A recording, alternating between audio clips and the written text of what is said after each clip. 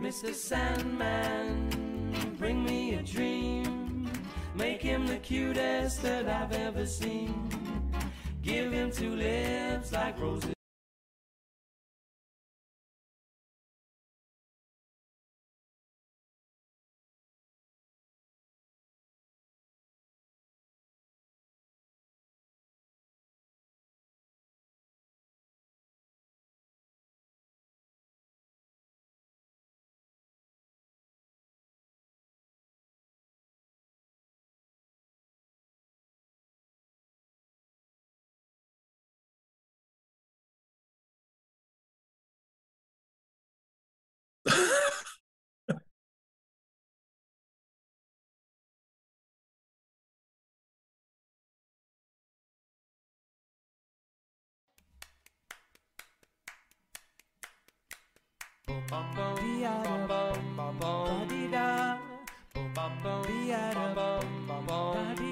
Mr. Sandman, bring me a dream. Make him the cutest that I've ever seen. Give him two lips like roses and clover, and tell him that his lonesome nights are over. Sandman, I'm so alone, don't have nobody to call my own. Please turn on your magic beam. Mr. Sandman, bring me a dream. Good evening and welcome to Nox Mente. Tonight's guest is Walter Bosley. Walter is a world traveler, author, and explorer of extraordinary phenomena. He was born in San Diego, California, and attended SDSU, where he earned a BA in journalism. Walter has served as a counterintelligence specialist during the final years of the Cold War for the FBI. He then served as a special agent with the Air Force Office of Special Investigations, running counter-espionage operations. After nearly 20 years of national service, Walter became a licensed private investigator in California and a personal security and anti-terrorism consultant for corporate and private clients around the world. Walter spends his time writing fiction and nonfiction, as well as investigating strange mysteries in between PI assignments. Walter, welcome. Welcome, Walter. Hey, thanks for having me on. I'm really looking forward to our talk tonight. Yes, this is quite exciting. I already told you how excited I am. Well, let's dive right into Nox Mente. Tell us a little bit about the world you grew up in, and if we can pull into the deepest, earliest memories, those are the best. The landscape, things that influenced you through media, and also what, if any, religion you may have been in touch with or part of. Okay, well, as far as landscapes, what's interesting is the background is my dad was from West Virginia. My mom is from Alabama. They met when he was in the Air Force. And the Air Force had brought him to California. They loved it. So they stayed. My sisters were born in the Inland Empire in Loma Linda, but I was born in San Diego. And later on, I can tell you about in the research I've done connected with telluric current, or colloquially called ley lines. Mm-hmm. My parents were living there. There's a big spiral of this energy coming out of San Diego from Point Loma specifically, very specifically the Cabrillo Monument statue. And where they were living was on the spiral. And the hospital I was born in was on another point in that same spiral of energy. Now, I've always had a personal connection and love for San Diego. It's where I would often go to just kind of reset my psyche. But shortly after I was born, they moved to West Virginia. We all moved to West Virginia. I was just a little baby. And I spent the first probably 3 years of my life there, I think, almost 4. And we returned to Southern California. So we lived in basically the Inland Empire. We lived in a place called Rialto, then in Riverside, California, and then we went back to West Virginia. So I had this California by the sea where I was born, which I think kind of sets certain things, in you. And then to West Virginia, which was very rural and wooded. It was specifically Mineral Wells, Mothman country. Oh, wow. Familiar with, Yes. Keel and his writings, but Woody Dernberger and Mothman and all that. And then returning to Southern California and the Inland Empire, which of course I've written about and discovered all sorts of weird things about. And then again, that returning to West Virginia that second time, and then returning to California to the Inland Empire. And I eventually, finally transferred from Valley College here in San Bernardino to San Diego State. And that was the first time I had lived in San Diego since I was born. And I loved being down there. And after I got out of college, returned to the Inland Empire. And I know I'm going on and on, but this is the life I've had. And this stuff is important. Environment. Yes, I agree. By the time I started working for Uncle Sam, of course, that took me from starting in the LA office to going up to the Bay Area, where I was for a little over a year or so for the FBI, living in San Jose, but working in San Francisco. And then I went back to Baltimore, which interestingly, my family centuries back, that's where the Bosleys entered the U.S. in the 17th century, was Baltimore Harbor. Nice. Yeah. So what's weird is I had kind of a similar connection to Baltimore that I have to San Diego. When I got back to Baltimore, I loved it. It felt natural. It felt, and I'm very much a Southwestern, California Western guy, in every sense. But I loved Baltimore. And from there, I was in New York for 3 years, lived on Long Island and worked in Manhattan. And of course, Long Island is where Montauk is, and also other interesting. Where on Long Island? I'm curious. In Suffolk County, my gosh, lived in West Babylon, lived in Smithville, lived in Kings Park for a while. My families are out like in Port Jeff and Port Jeff, okay. And Copeg. Oh yeah, okay. Hung out there quite a lot. I can still remember the train stops, Deer Park. Deer Park was where I wake up because I knew Brentwood was next. My son's mother, my wife at the time, she's from Brentwood. She's a Brentwood girl. And so after New York, I went into the Air Force. And my first assignment was back in California at Los Angeles. So I was in San Pedro there and back by the sea. And then I went to Wright-Patterson for 3 years. So I was in Ohio at Wright-Patterson and all that. And I loved it more than I thought I would. And then returned to California, the Inland Empire. Well, no, briefly back in the San Diego area, but essentially settled in the Inland Empire again. But for about 6 years, I was going all over the world to a different country for a month at a time, about 7 or 8 months of the year, whether it was Central Asia, North Africa, the Middle East, South America, Far East Asia, nice. Literally. So I was getting all these influences and yes, that's wonderful. Things in the mix there. And on top of that, I've had a very weird life in, the paranormal regard. So wait, when you said you were in San Francisco, what year was that first time?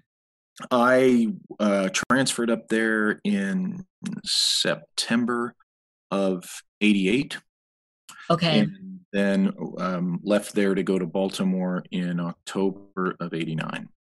I always ask because I was there in the 80s too. So that's I loved it in 88. It's changed a lot. It's not the same city at all. No.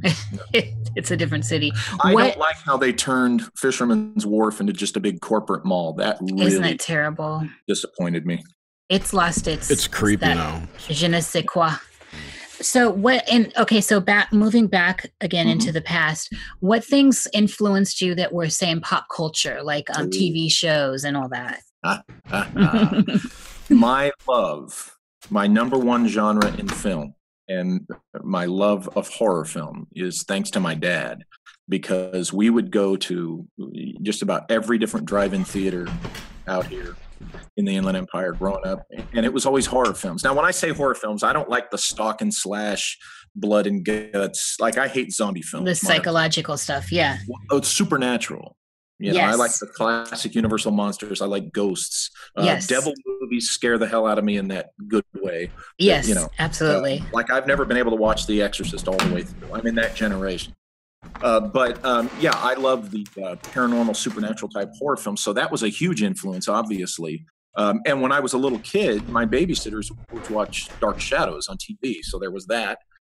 So anything spooky, scary, but also, you know, when I was a little kid, the earliest things I can remember were, you know, that Irwin Allen stuff, Voyage to the Bottom of the Sea, Land of the Giants. Oh, yes. Oh, I love Land of the Giants. But there was also Bonanza. I mean, I was a little kid. My dad would watch Bonanza. I would watch that. So the Westerns and the science fiction spooky stuff, but the real seminal stuff for me when I was a kid was, if you're a certain age, you'll remember when the Night Stalker movie first aired. Of course. And that was fantastic. Yeah, I love that. But the Spielberg film Duel with Dennis Weaver in the truck, and you know, anything that was weird like that. I was more of an Outer Limits guy than Twilight Zone, honestly. Is it because it was Outer Limits was color and? Well, no, it was black and white in its first run. Was it? I only remember it in color. Well, I'm a little older than you, obviously. Yeah. Yeah, it was black and white, and those are the best ones, honestly. The later redos. Twilight Zone's great; it's classic, but I was just more of an Outer Limits guy. But another thing, a movie that really I just remember from childhood. My dad and I would watch it every time it was on TV. It's titled Carnival of Souls. Oh my God, I love Carnival of Souls. Well, here's the weird thing. I'm getting goosebumps. You can't see them, but good God Almighty, my whole arm. After I did the Empire of the Wheel books, I discovered so many synchronicities with Carnival of Souls, to the point that I felt like the reason maybe I connected with that film was because it was the ghosts of the Empire of the Wheel talking at me. Oh my. But then I've discovered other things where, look, this thing I wrote about called Empire of the Wheel, I think was an open secret, and I'm not going to go off too far on this, but I think it was an open secret, particularly among writers and maybe in Hollywood for some reason, because it happened out here. And, you know, a lot of writers would come out here to the mountains or San Bernardino when it was a nice place in the silent days and stuff. But there's a few films that I think they were aware of this thing I wrote about that happened 100 years ago, and somehow it influenced their stories. We're talking Raymond Chandler. We're talking Alfred Hitchcock. Yes. Oh, Chandler's master. But these are the things that, you know, in childhood, you know, Carnival of Souls, things like that. And then as I got older, things like 2001: A Space Odyssey. I think I've seen that beginning to end about 12 or 15 times because I was a media aide in high school and we had it on tape. Okay. And we just sit there and watch it. But seminal films for me were Close Encounters of the Third Kind was the biggie. I like that much more than E.T. Yeah, I agree on that. Compare the two that did. Blade Runner. Yeah, Blade Runner. Blade Runner is pivotal. I was going to suggest one that possibly might be one of your shaping ones because it was mine, would be The Last Starfighter. I like that. Yeah, I like that. It wasn't as deep an impact on me, you know, in there. Right. Altered States. Altered States. Altered States, amazing. Yes. Yeah, when I saw Altered States the first time, that was for what 2001 was for the generation before mine. Altered States was for me because I remember sitting in there just blown away from beginning to end, and not just the obvious crazy wild stuff, right? But William Hurt's characterization of Eddie Jessup, to me, he's supposed to be depicted as the mad scientist. To me, he was the sane one, and everybody else was just kind of unaware and unawake. And the Mason was the bitch, right? The obstacle all the time. Come on. I never thought of that. There was, I bet Paddy Chayefsky, you know, the kind of writer he was, it was from his novel. I'll bet that was on purpose. It had to be. I would assume so. Mason. I mean, yeah, exactly. Truly. Fuck the Hitchy Indians. Excellent. Yeah. I'm a member of this. Exactly. but there's an image in there that I equate with archetypal things in my mind, maybe from a dream. Okay. And that's when he's having that weird hallucination. And his head goes big. All that. Well, before that, where he sees Blair Brown and him sitting at that table wearing all white, and she's kind of in a Victorian type of dress, and she's feeding him ice cream on a long spoon. Yes. Now, when I saw that, when I first saw the movie, that one kind of, I can't describe it, because that's something that's in my, see, I can't even say it. It's there. It was so archetypal. There's something about that image. And I've tried to find, is that some type of universal image? Is it the feeding mother, nurturing mother image or something? But it's a woman in white. I even wrote it in my time travel novel. I have a scene where this one character is feeding the main character a taste of her ice cream on a long spoon, because that image, for some reason, is there. Yeah, it's very potent. Do you think there's any connection to that, to the boardwalk-like place in Utah? The Saltaire Pavilion. The Saltaire Pavilion, thank you. It's where Carnival of Souls was filmed. Oh, really? Yeah, which is so mind-blowing. Well, I didn't realize that, but I was talking more about the Victorian era and how your whole carousel experience. Yeah, I respond deeply to that era, and it has to be, I'm not trying to go into the level of what my fetish or kink is, but there's something about a blonde British woman in all white like that. And the only thing I can think of that might have planted that in my head was one of my favorite films in childhood was Chitty Chitty Bang Bang. Oh yeah, mine too. That's a fun film. So mind controlling. Chitty Chitty Bang Bang. Yeah. Whoa, hey, Joseph Farrell, you're familiar with him, right? Yeah. Yes. Okay, he and I have outlined something about Chitty Chitty Bang Bang that we're going to write together. Cool. It's gonna knock your socks off, but didn't that involve like Roald Dahl or Ian Fleming? One of the two was in it. Ian Fleming wrote the book. Okay. The movie departs from the book, but Ian Fleming was involved. Before the movie got made, he was involved with, where Cubby Broccoli produced it, was going to take. Interesting. I mean, even Goldfinger's in this thing. Gert Frobe, and wow. It was the last book that Ian Fleming wrote. His children's book. And Joseph and I think there was some things he was conveying, and the movie actually spills more beans, in our opinion, than the book. Interesting. Check that out again. Yeah.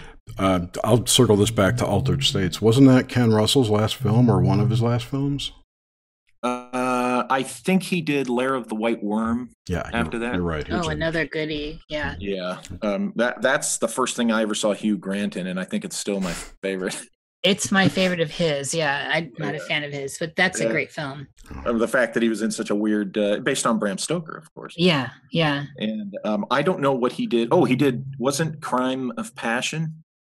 Was it? That's a good film. That's a great film. Now we're talking Crimes of Passion, the one with Kathleen Turner. Kathleen Turner, and all the wind chimes, and And no, no. What about Body Heat? That's Body Heat. That's Body. Oh wait, that's Body Heat. Yeah, Crimes of Passion. I'm getting them confused. Yeah. So that whole era. I mean, that last version of Cat People too, with McDowell and all that.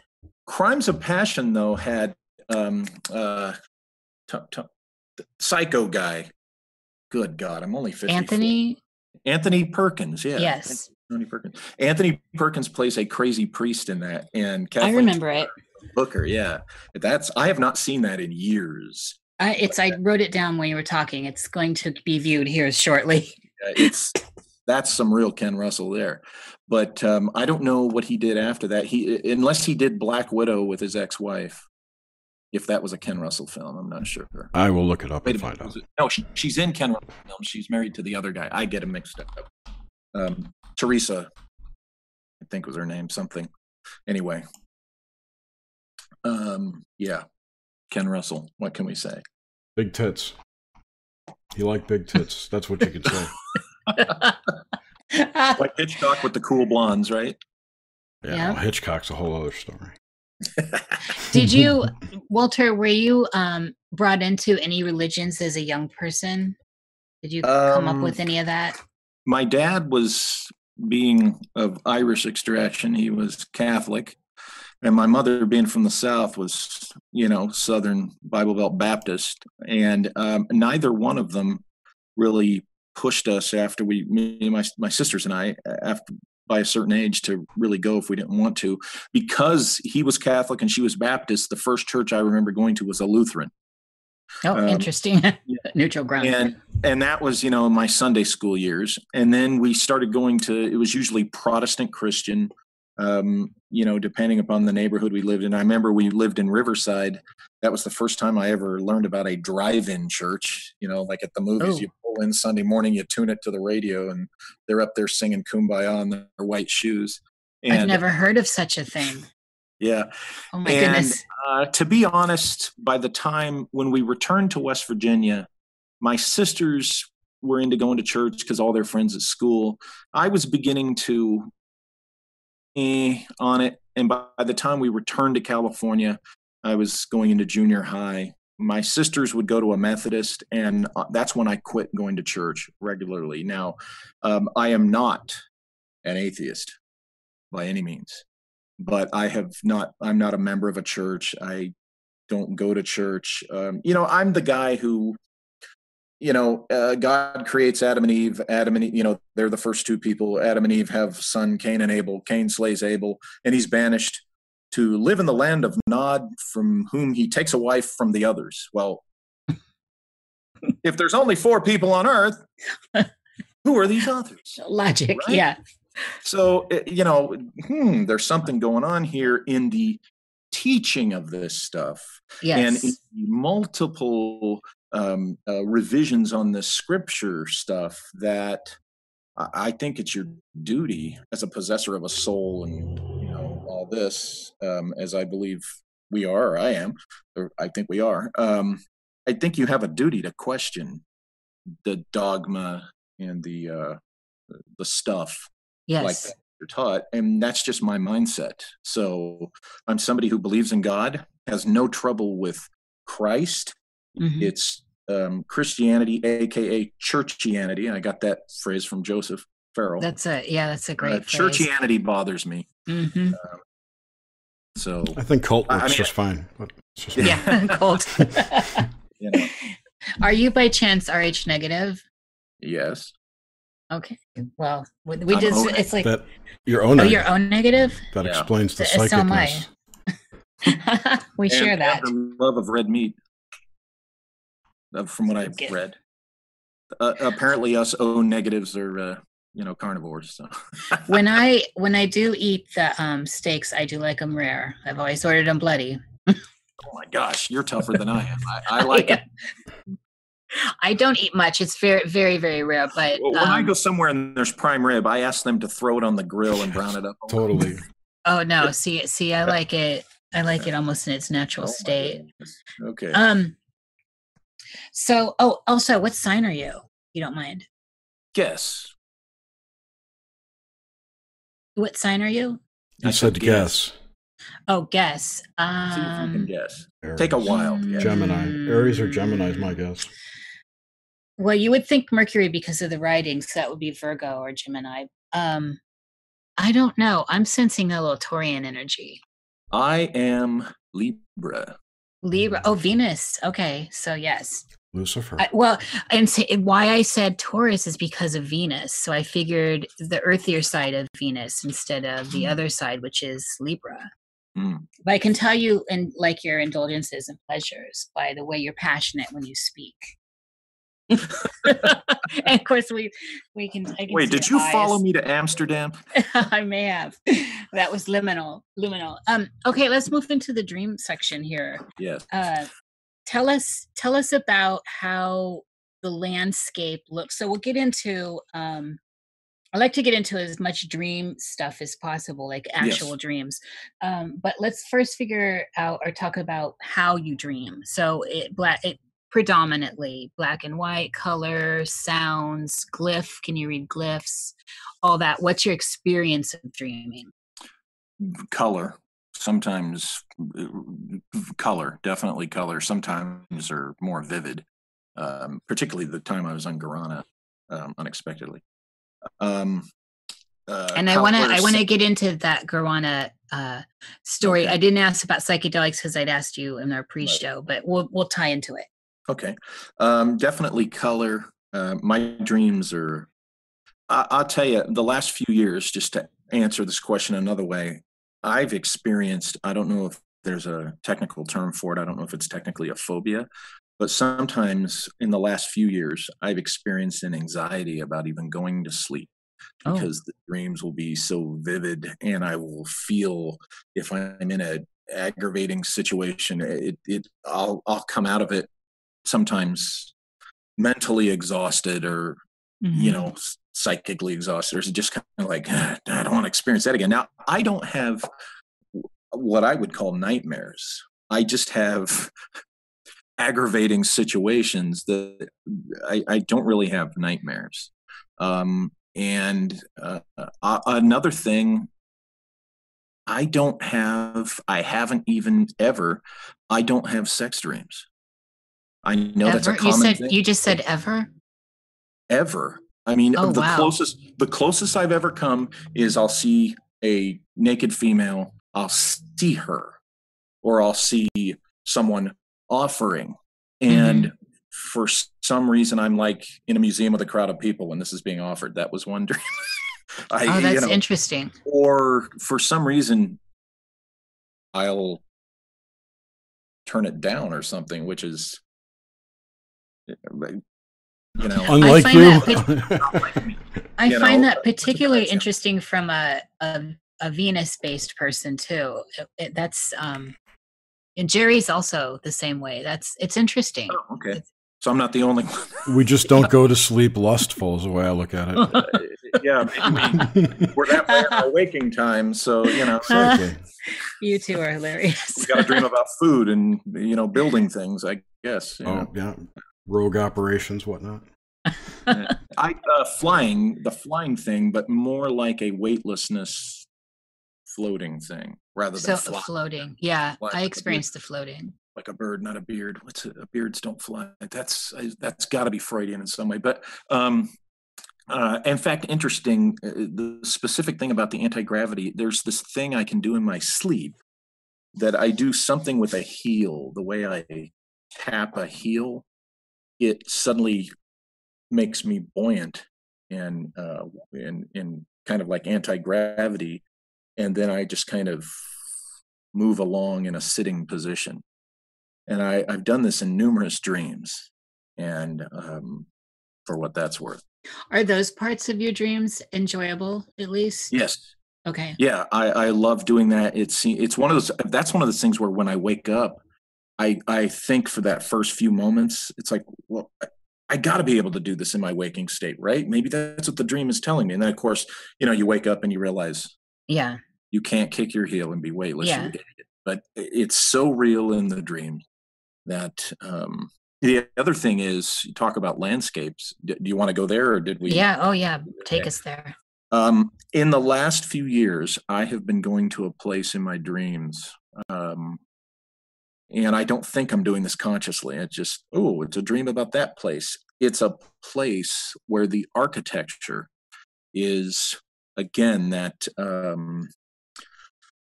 Belle Epoque, late 19th, early 20th century, huge, elegant structures of brick and stone and glass and, leaded glass, the huge windows. And when I'm inside the buildings, one of which is like this huge library, there's a lot of rich wood and carpeting and it's just this elegance and classic. And then I'll go into this city. It all seems to be in the same geographical place, but there's the place that's out on a huge wide open plain, and I see these massive buildings in this old style I just described.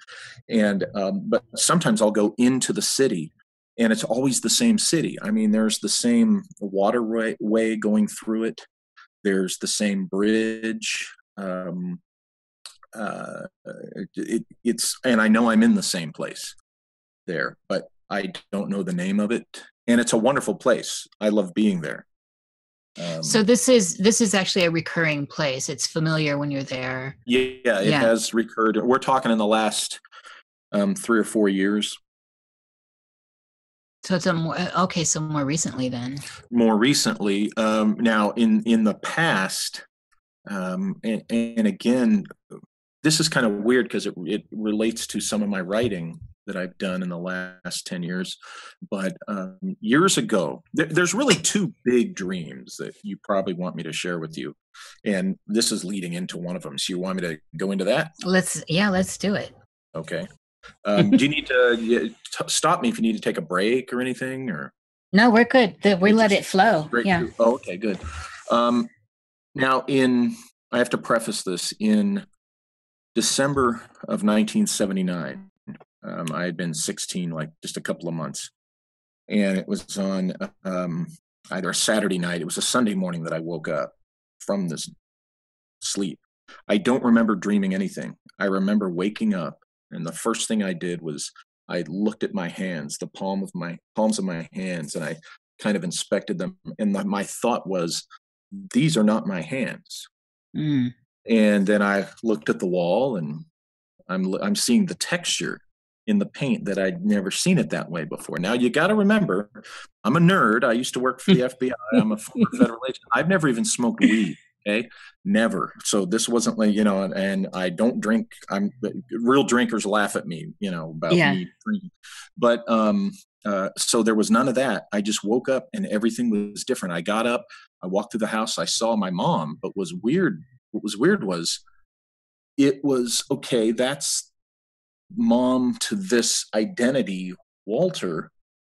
But I don't feel any connection to her. Or, oh, there's my sisters. Or, okay, there's my dad. And then that night, we're sitting there. They're all watching TV, and I'm sitting there completely disconnected from them. There was a show in the 70s called Soap. It was a comedy, and one of the characters thought he was invisible, Bert. And I like to joke that I felt like Bert on Soap, like, good, nobody sees me, I'm invisible. But and in contact with aliens, Bert was. Yeah. And but I just felt no connection, and I felt that the best way I can describe it was, it felt like that classic, you're somebody else's consciousness in this body.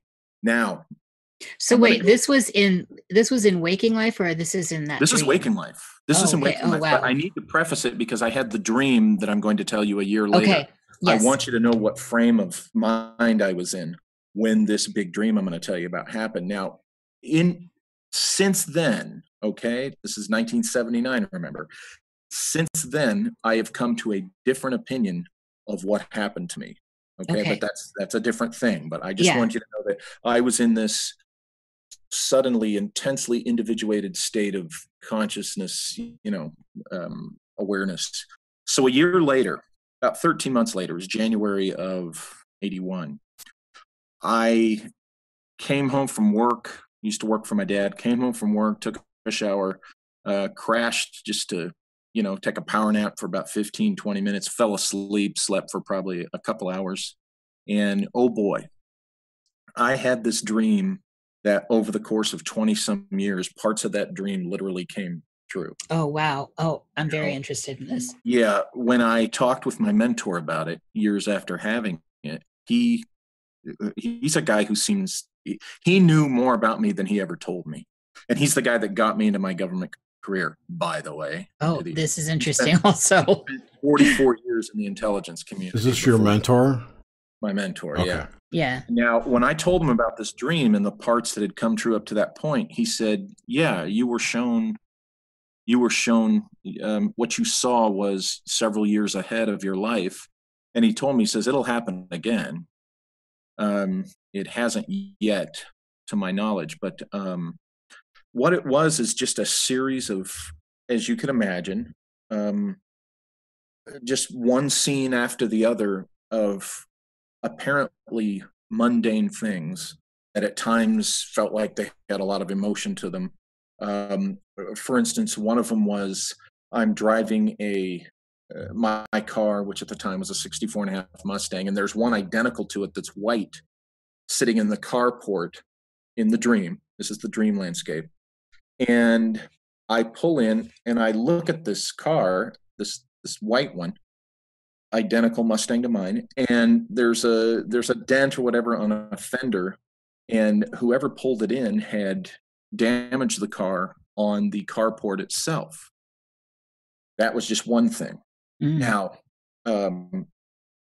6 months later, I'm living in a different place from where I had this dream, and we had this. Wow, this it reminds me of another part of it. But what happened was in real life, I scratched my blue Mustang on the wooden column of the carport, and I got out to see the damage, and the paint was scraped off, and there was white underneath, and that's when the dream image returned. I'm like, oh my God. And then I realized that the carport was identical to the one in the dream, and I had never seen this place. So at that moment you're having that realization, was that at all like a deja vu? I just want to interject that. Well, yeah, it was, and I remember this is years before my uncle told me that what I had seen, that dream wasn't really a dream so much as it was seeing 20-something years ahead of my life. Now, yes. Now after I scratched the car, I pulled out to leave the apartment complex to go do something. I had to do something. Now let's jump back to the dream for this next part. In the dream, in another scene, I am in this building that's like the really old apartment buildings in Europe. And I come out and there's this black wrought iron, fancy fence like you see in Paris, right there before, you can get to the sidewalk from the entry of the building. And as I'm walking towards the gate, suddenly these thick rose bushes are there with thorns, like in Sleeping Beauty, but not that dramatic. And I had to get a wooden board and lean it up to the fence in the dream and kind of climb over these rose bushes to get over the black wrought iron fence, right? Okay, now cut back to real life. 6 months after having the dream, and I've pulled my car out of this carport, and I go pulling up to the gate to leave the complex, and it was a new gate, and you had to have the card key not just to get in, but to get out. And I had left my damn card key up in the apartment, so I couldn't get out. So I'm sitting there looking at this black wrought iron gate, which I cannot get out of, and I glance over to the right, and along the fence line, they've just planted rose bushes that morning. Oh my God. Oh, wow. So, I'm like, what the hell? Remember, at this point, I'm not 20 years old. I'm like 17 or 18 years old. I'm 17, I think. And I'm like, what the heck? This is weird. After that awakening experience I had, it wasn't the big shock that you would think it would be. So little things like that. One of the most recent parts that came true, whatever. That actually works though, right? It came through. Yeah. I was in this building with a bunch of World War I era paraphernalia, and there was a winding staircase, and I remember it was the color of adobe, but it was like a plastered walls, that kind of thing. And that was in the dream. Now 20-something 30 years later or whatever, around 2004-05, whenever my friend Greg Bishop of Radio Mysterioso, and he's a author you probably heard of, when he and his wife got married, they had the reception at I think it's called the 94th Aero Club or something like that. And that's where the restaurant is and stuff. I'm in there and I go to the restroom, and there's the curvy stairwell. And the theme of the place is World War I aviation, just like in the dream. And I'm going down these stairs. I'm like, what the hell? This is just weird. So I'm walking around a neighborhood in the dream. Okay, here's the dream. January 1981, I'm dreaming this. In this dream, I'm walking around this particular neighborhood. Okay, years later, in 1990, when I'm living in West Babylon, I'm walking from the train platform to where I live. I turn a corner, I'm walking down the street, and I'm like, oh my God, there's another scene from that dream. And the same thing in Rudesheim, Germany. When I went to Germany, coming home from 6 months in Saudi Arabia, the first time I went to Germany, I go to the little village of Rudesheim around, on the Rhine, a little ways from Wiesbaden. And I'm walking around in the vineyard area up there, turn a corner, and there's a landscape I saw in that dream specifically. So is there any common thread between all the hits, if you will? Oh yeah, and it's wild, but I'm reluctant to go there. Okay. I'm You just don't curious. have to. It has to do with what I think happened to me in '79, what that was really about. And it's the nature of, here's the thing. So you said earlier that you now believe it is something else, and this is what you're trying to say now? Yeah. And here's the thing. I am, and I believe rightfully so, I stand by it. I'm critical of folks when they come out and they make wild claims and they don't say, I think, or I speculate. Mhm. And, because I think it's very important. It's not that I don't believe what people would call wild is true or real. It's that when you come out and you say, I'm a time traveling commando who went to Mars at 7 years old. I am. Right. This is Right. so. And like I'm sorry. conviction behind I'm that. going to I throw am. the BS flag on that unless you can present something. Yes, I agree. Let me put it this way: my speculation and my thought and that thread you're talking about is in that realm of something I cannot prove. So I generally, I'm reluctant to throw it out there. But having prefaced it like that, Mm-hmm. that it is a speculation, it seems like it's safe then to speak of it. I want to hear it, Walter. It's We could talk about it afterwards, perhaps. You know what? I'll tell you in private. Okay, If deal. that's okay. Yeah. Deal. So yeah, I'll tell you in private. So connecting this, because this dream you had with all these hits actually feeds into when I talk about deja vu. And for me, right, my deja vu experiences were always and still have always been tied back to dreams I had. I can pinpoint every single one. Now, I may not have remembered the dream until the deja vu. But when the deja vu happens, I'm like, oh, I had this dream, I was like a little kid or whenever. Sometimes they're turning around real fast now. Now it's like every 2 weeks. Yeah. And so had you had, so I want your idea on your speculation on deja vu. And a second part of this question is, had you had deja vus that before this dream that were not connected to dreams, or are your deja vus? Okay. So will you go into that? Yeah, absolutely. From the time I was, the first time I remember this happening, I was in junior high. I would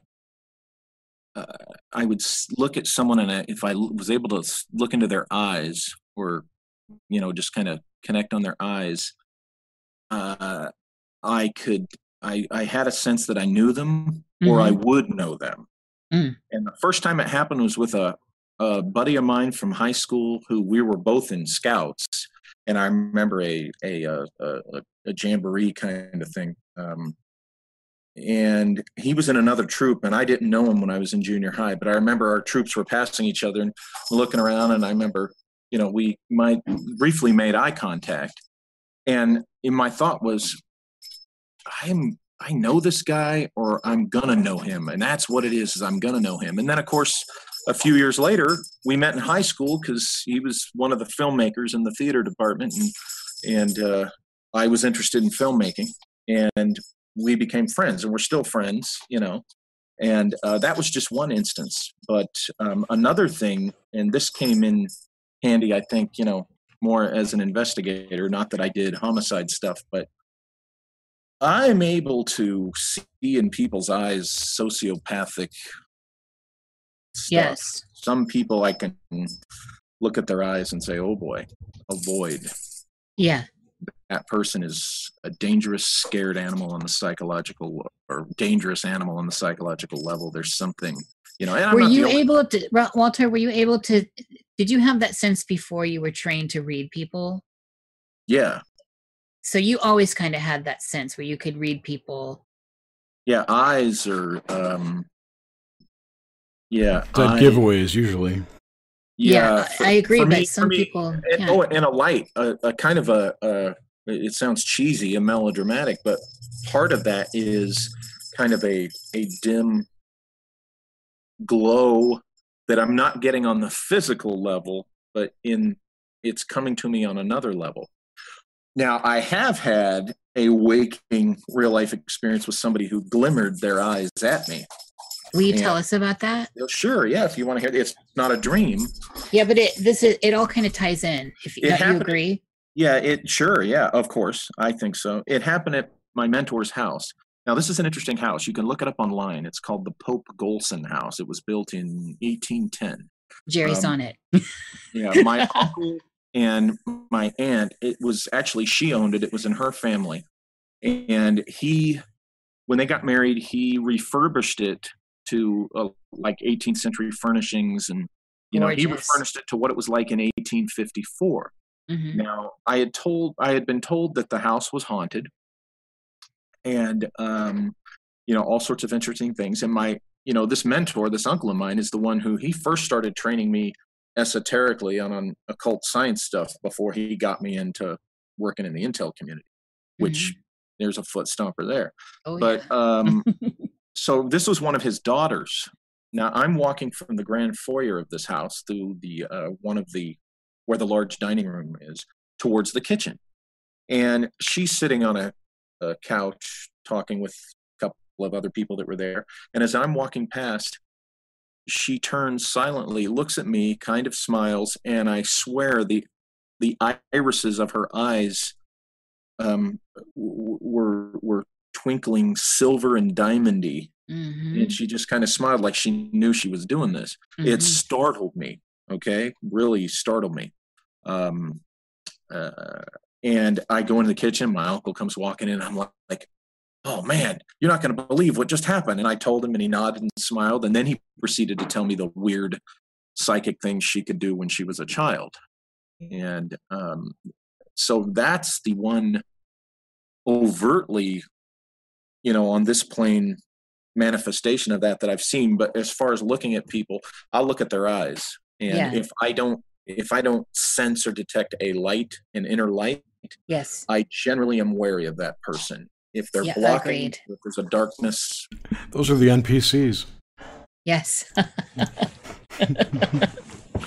Oh, wow. I'm having a deja vu right now. Me too. For real. Oh, my goodness. Too funny. So okay. For people that may be listening, I'd already asked Walter in our pre-little chat about psychedelics, and so he, as he said earlier, hasn't done any of that, but he does have a story. You'll lead in here now, Walter. Sure, yeah. And to be honest, I've never felt like I needed that. I've not pushed my envelope the way my mentor wanted me to. So your mentor did want you to experiment with altered states like that? Not with psychedelics at all. Okay. He told me I could do this stuff on my own. Okay. Naturally. And he taught me things. He taught me the specifics about, for instance, how to raise a dead spirit and get information out of them. Oh, excellent. Yeah. So I mean, but excellent that he's that kind of, that he was so an inclusive mentor like that. Did his method, I was working for the FBI at the time. Did his method work though? Yeah. Sweet. However, necromancy has its drawbacks. I understand. Remember, I grew up on horror films, and he told me once when he was first teaching me, he got frustrated with me. He says, "There's people depending upon you learning this stuff." He goes, "You need to get over." He goes, "Your damn dad took you to those horror movies when you were a kid, and now you get scaredy cat." So I asked him when he's teaching me about this. I said, "Okay, how scary on the scale is this?" And he says, "It can be pretty hair raising, but oh my, like oh my god!" But there I was. If you've lived on Long Island, you know that in Kings Park there's an old colonial era cemetery. It's an old. I have not lived there. It's on a hill. It's got the beautiful trees, and it's got the old. It's almost like slate type headstones, not even stone. A lot of them, but they're. I love those old cemeteries. Grass. Yeah. Oh yeah, it's just like something in an old movie. And there I would be at night, Mr. Scaredy Cat, like doing what I was told. And I picked a particular person, deceased person, according to his instructions, and I never. I'll be honest. I wasn't able to get to the point where I saw what he said I would eventually see. But I did do the thing where you take some of the topsoil from the grave. Yes, you buy the soil. Mm-hmm. And you treat it a certain way till you turn it a fine powder. And then what you can do is you can go to your doorstep wherever you're living and blow that powder out and do your concentration thing. And this person will come to you, this spirit, and you can ask them questions. You know, if you need information about anything, they'll give you. Now, specifically, I was told since I'm male to choose a female. And if you're a female, choose a male. Dead more than 100 and some years, I'd have to look at my notes, and make sure I pick someone who had an English surname, because even English back in those days was a little different than we speak. Right. So you want to be able to understand what they're saying. And he also told me to bone up on my French, since at that time I was looking at people from the colonial era, because French was the international language. And he told me something interesting. He said also you got to pick somebody who died older than you are at the time you're pulling them up. So if I'm 54, I can't go do this with somebody who died at 30, right? Did he give you a reason for that? That's so weird. Oh, well, I'll tell you. I think that's what's coming next is the answer to your question. What happens is, what he told me is the first thing I'd see would be a wisp of light, and then that light would begin to take shape, and what would appear before me would be their skeletal structure, their skeleton. And I would, as I stood there and watched, they would reconstitute. Okay, the flesh, the dead flesh. He said, yeah, it's going to look like, you know, they're a corpse. But then what would happen is they'd keep reconstituting until they became living, and then their age would adjust, their appearance would adjust to your age. For instance, I was 27 or 28 when I was doing this. She died when she was in her 40s or 50s. She would attune to 27 or 28. So she would be standing there looking like how she looked at my age. It's like a peer almost. Yeah. Yeah. And then, you know, he said sometimes, of course, they don't like being disturbed. And I won't even get into, well, then how was reincarnation in this? Because I'm a believer in that. But anyway, that's another thing. That's post-Horus. Yeah. He says, yeah, sometimes they don't like being disturbed, and they will try to freak you out and scare you, but you just hold your ground. And then they finally get around to, okay, you know, what do you want to know? And then, you know, you can ask them questions about things nowadays, not just past. And he said things to come, which is real Dickensian. But for a while, there have been times where I wondered if the woman I was trying to pull up didn't actually attach herself to me, because I've been haunted by a female. And you know that can happen. And but I have reason to think this female is somebody else, not her. Okay. But could be a succubus.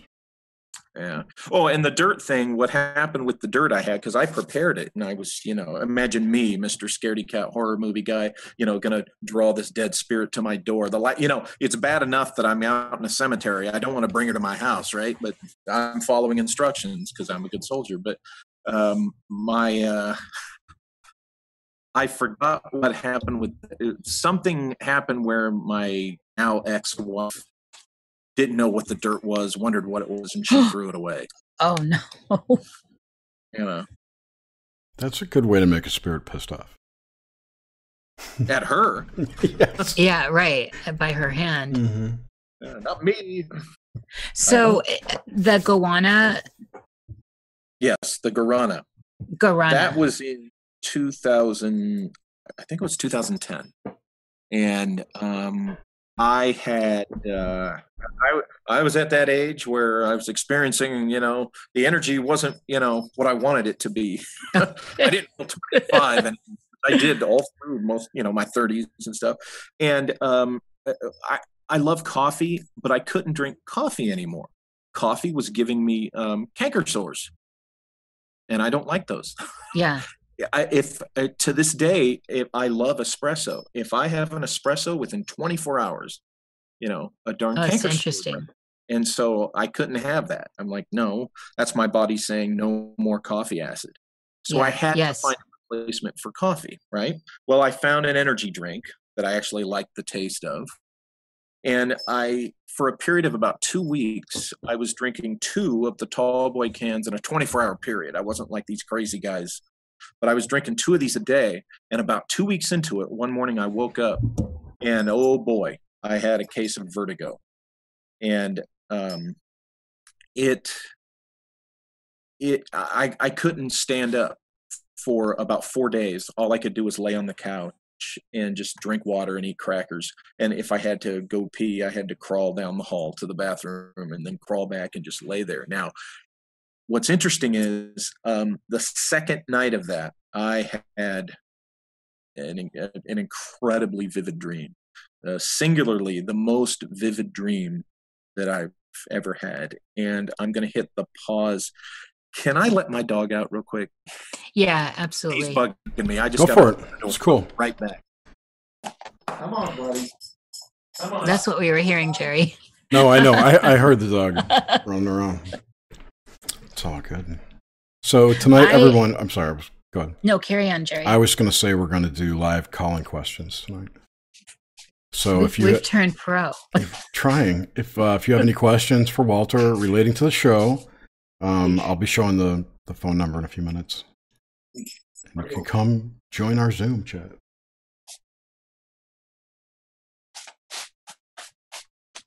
Okay, thank you. He should be good for the duration. Excellent. Totally cool. Okay, so just pick up where I left off, or do you? Yeah. So are you going to move into that dream as part of the story? Okay, cool. Yeah, right now. So I had the reason I'm telling you about the guarana is later I looked up to see what causes vertigo, and guarana is one of the things that can cause vertigo if you have enough of it in your system. Wow. I've only tried it a couple times. I didn't like it. Like you though, I did have to leave coffee. I went to tea, regular tea. Yeah. I went to green tea and English breakfast. I made my doctor give me a prescription for Adderall. That works too. There you go. So in this dream, it's really not that long. There's not that much to it, but I'm in a desert, a very dramatic desert climate, and it's nighttime. I'm with a bunch of people. Okay, the sky is just beyond description beautiful, starry. The air is cool. I could smell it. We're all headed we're heading somewhere, like we're filing, and which reminds me of another dream we'll talk about after this. And we're moving through this desert, and in the sky, there appear these, like what looks like an aurora borealis type of display of color. Just absolutely indescribably beautiful. I mean, I'll say that 100 times. That it's words, but there was a musical sound. It wasn't a tune, it wasn't music, but it was musical. And that is the most amazingly wonderful sound I have ever heard, sleeping or awake, in my entire life. And I really, really, really want to hear it again. Now, what do you think it was? Well, I'll finish the dream and then I'll say that. Okay. So we're hearing this, and we walk to this building, this low, remember it's nighttime, so we see the outline of this low, flat building, and we all walk into it, and it's like a theater. There's this theater type seating with a low ceiling, and the seats, everybody gets in there and gets in a seat, and the seats face this, this rectangular, what you think is a screen, but suddenly, when the doors close, this building moves and flies away. Okay, and we're not looking at screen. We're looking at what is either a portal or a portal screen. As we're flying away. I hate it that it sounds like a cheesy, flying saucer dream, but it sounds like a Vamana to me. Willy Wonka meets Haunted Mansion, or Chitty Chitty Bang Bang. To me, it was that sound, that musical sound. I'm not kidding you. and it's on the edge of my memory. I can't quite pull it up, but that is singularly. I hope that's what you hear when you die, because I want to hear that sound again, and I'm willing to take ayahuasca and all this other stuff just to find that again. Yeah. I'm not even. I avoid energy drinks with guarana in them. I will not. Because here's what I did not like: the vertigo. Yeah. I don't look. I want to hear that sound again, but I don't ever want to experience 1 second of vertigo ever again. I don't like the jitters and the way it generally makes me feel. Like I don't doesn't feel bother me. But that yeah, vertigo, I know a lot of people do. The vertigo sounds terrible. This sound though is I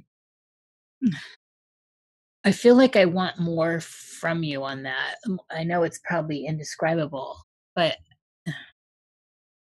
yeah, I guess I just wanted more. I want to hear more. I feel like I have a connection to it somehow.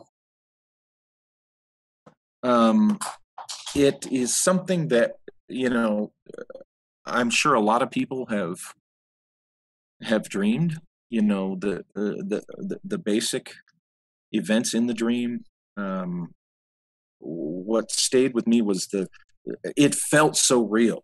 It is definitely one of, if not the most realistic feeling dream that I've ever had. That's how vivid.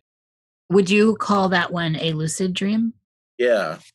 I'm not an expert on, you probably know more the strict definition of that, but of what's lucid and what's not. But yeah, from what I know, I would call that lucid.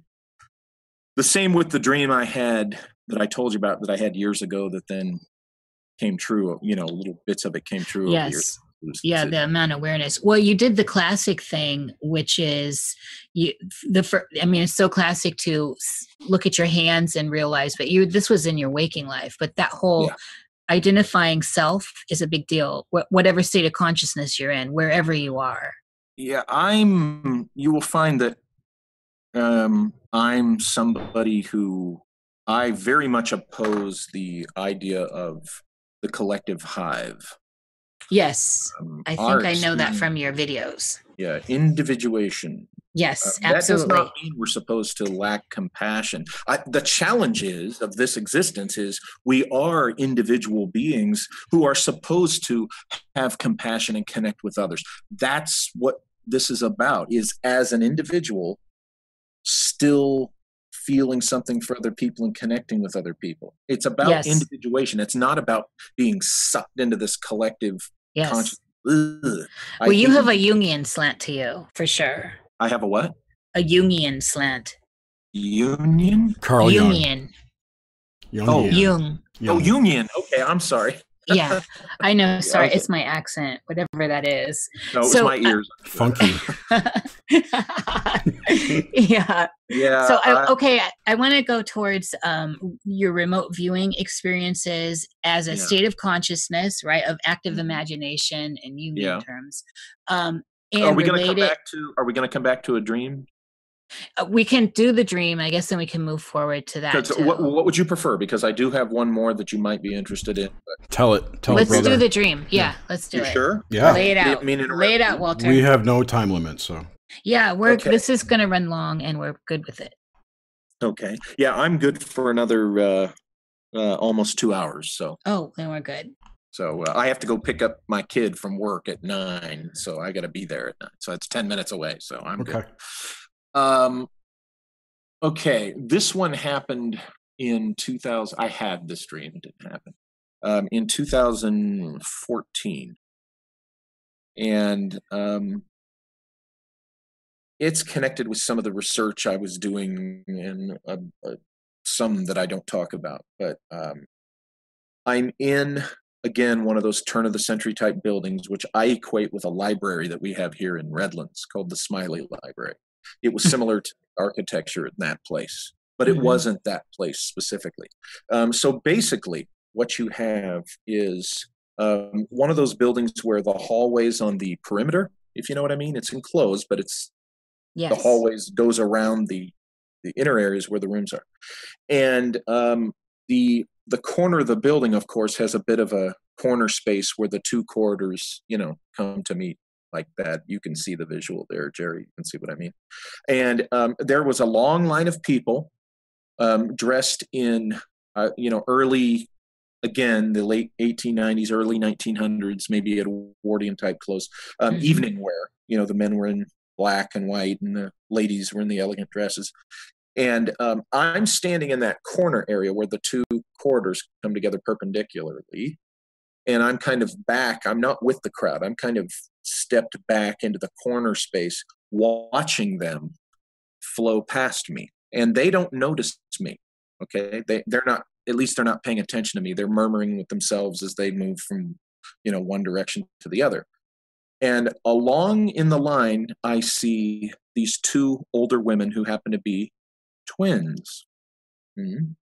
And they're about, I would place them 60, somewhere, around 60 years old. They're very elegant. Again, twins. They've got the hair up. They got the big hats. They notice me. Oh. They acknowledge me. They look and nod, the little smile. And as they move along with the people, and I say, oh, yeah, hi, I don't say anything to them, but it's just this acknowledgement. And then they move on. Again, they look back at me, and it was an approving look is what it was. Now, that was that part of that dream that I remember, and it had a whole lot of symbolism for me connected with some research I was doing on time. And with some waking experiences that I had had. And it was very vivid. And I wanted to tell that one because it was a recent one, and it was extremely vivid. And I think, for example, the ladies might have been not so much twins, but a splitting of one individual. You know what I mean? Yes. Like a twin image of really someone just one. And I think the flow of people was the stream of time. People, these were people. That's how I picked it up. As they move through time. And I was standing outside the stream watching this. And when the twin ladies came by and acknowledged me, I looked at that as who they are, or who she is, acknowledging to me that I had figured something out in my research. How did you actually feel? Sorry, Jerry, carry on. You said they were dressed in white? No. White hats. In this case, they were just wide. W-I-D, the wide classic hat with the hair up. And it was very elegant. They weren't wearing a dark color. It was, but not that ice cream on a spoon type dress. No. Okay. No, that was truly scrumptious from my childhood. I dropped some pictures of the library in chat so people had a visual. Oh, okay. Yeah, it's that kind of architecture. There might be a corridor like that in that building, but there is actually. Well, it's not a corridor, but it's. Oh, Lordy. See? How did it went? So in the dream, when they gave you the nod, what was your actual emotional feeling? I was excited because when I realized after I woke up, I thought about this. I'm like, oh my God, I'm right. I'm right about something I had figured out. And she was letting me know. With the nod, yes, absolutely. Yeah, she was letting me know, you're right. And again, what I'm right about is something that I cannot prove, so I don't go public with it. Yes. The juicy stuff, you just Walter. Did. I know. The juicy stuff. And that sounds like a cop-out, but that's just my ethic. That's Smiley Library there. Mm-hmm. So there's almost like a corridor along the edge there.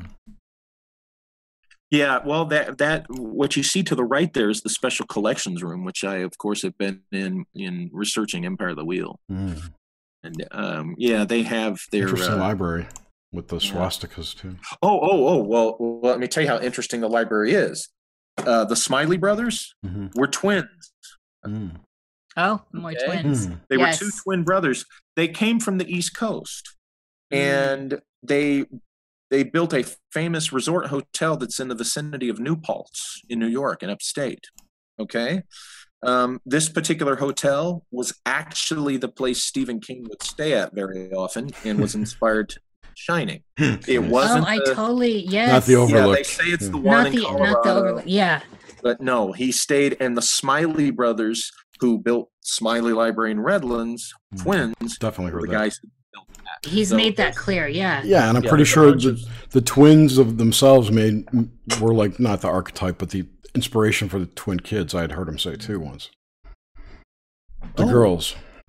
Oh, I gotta. I'll try and find where I saw that. Yeah. It's a I love whole these connections. interesting thing. But yeah, I felt confirmation about something very exciting. And then, here's the funny thing is after that, the very next night, this is going to blow your mind. The very next night, I'm in Trader Joe's, and music does some stuff to me. It gets my attention. On my way to Trader Joe's the next night, the Tears for Fears song "Shout" came on. Mm-hmm. I'm an 80s, Yeah. kid, and I came of age in the 80s, and I've heard that song 10,000 times, but for some reason it struck me, and I just didn't change the station when it came on. And what kept striking me was the lyric, shout, shout, Let it all out. Let it all out. Mhm. Come on, I'm talking to you. That was come on. Yes. I'm like, I thought, oh, Here's a message. Mm-hmm. Yeah, the message is coming through. Here comes a transmission. So I get to Joe's, I walk in, and this song starts playing and just makes me feel giddy. And I'm walking around, I'm in the freezer. I remember this. I'm walking down the freezer section of Joe's, and I'm kind of half giggling to myself, realizing, oh my God, I'm right. The dream last night. Yeah, I'll tell you what the song is. It's a Pretender song. It's the song "Don't Get Me Wrong." Don't get me wrong. Yeah. Yeah, Yes. it's a happy little tune. Yeah. Okay, I got home. I did my shopping. I raced home to look at the lyrics because, okay, I wanted to see something specifically about. Don't get me wrong. If I split like light.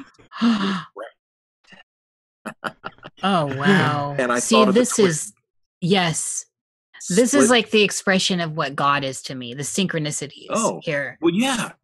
Well, that's not all. Oh, it gets better. I had received the day that I had the dream, the day before, I had received a dream in which an associate of mine, Secherie, had done some analysis, esoteric analysis of the film Somewhere in Time, in Richard Matheson. I was thinking about that when we were talking about films earlier. And I'd received this letter, and he laid out a diagram of this theory, this thing he was talking about. Mhm. And in the diagram was a particular shape. Now, I received the letter with that shape, that image, the day before I'm having I received that letter the day before, and the night of the day I received it, I had the dream of the twins in the library.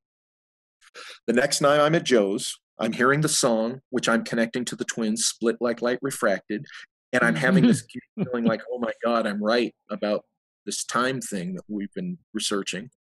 I get home to look at the lyrics, I pull up the video, and when she pulls into the nightclub in the video, she pulls up, she reaches for, the theme is spies, right? What did I do for a living? Remember that? Oh, The yeah. theme of the video Yes. is the Avengers. She's a spy, okay? And so there's that. And she pulls up to this nightclub, to the valet parking, and as she's reaching for something in the glove box, you see beyond her the neon light for the club entrance, okay? And it's the identical shape that Secherie sent me in the letter. It's a circle with a triangle inside. Oh, See it? my. Yes. Okay. Then the next shot, I never opens realized her that was book, there. her notebook that says where to meet, and there's the shape in her notebook. Then the next shot is the valet putting the card under her windshield wiper, and it has the circle with the triangle. Now, in the Secherie material, which has remained private until I've decided to talk about it tonight, this image works trifold. It appears in threes in the letter, and in the video, it's boom, boom, boom. The three right there, yeah. Now, why is this even more important? Because I'm talking about stuff I said I wouldn't, but let's go balls out on this. What the hell? Let's go balls deep. It's been years. So what the hell? The symbol being seen 3 times. Think of the number 3. Think of triple aspect. Yes. I have figured something out. The woman in the dream was split like light refracted because she's not 2, she's 1. Yes. But she's also 3. She is Hecate. The 3 are 1. Yeah, Hecate. Yeah. And who just made a video about that today? I did last night, and I didn't see your RV video until today. With the 3 flames and everything. Yeah, and so here's this triangle in the circle symbol in this video 3. I just laid it out. You totally get what I'm saying. Totally. I was being communicated to by her. Now, I've said this, and that part I haven't been so private on. I've said that when I started looking into this Empire of the Wheel thing, Hecate made herself known to me. Yes. I saw her image on a mountainside. I said this once before in an interview in 2010, and the trolls listening came at me so hard that that's when you're on to it. That I would never talk about it again because it pissed me off. I thought I was in a forum where people wanted to hear this, in a venue. And instead what I got were a bunch of morons who just attempted to assault me. And you're right. I came away going, aha. Yes. I must be bothering somebody. Now, I didn't see her standing there. I saw her image like it was burned on the side of a mountain. Mm-hmm. And I was standing inside a sigil that I have found large, painted on the ground in a particular location. And so, she's been communicating to me, and I figured something out about her. And that's what I think the dream of her split image. Yes. And I think this waking thing where I was pretty much guided by that song, the lyrics in it, to the imagery in it, because that circle. Walter, I'd never noticed the imagery before in that until Jerry just showed it. That's a basic civil defense logo too, isn't it? Yeah, it is. Yeah. But they probably got it from some other. Oh, it's a cult. It's old. Yeah. Yeah, Yeah, it's Masonic. It's like square in the I have circle an extreme amount of goosebumps, like on my head where my hair is tingling. And I got to tell you, that song, I've always liked that song, but ever since that time, that song I just get, it sounds cheesy. I get these incredibly positive feelings, like, the powers turn to 11, Yeah, because you're on the right path. It seems like to me when these things all click, it's like I'm right on the flow. And a word on Hecate.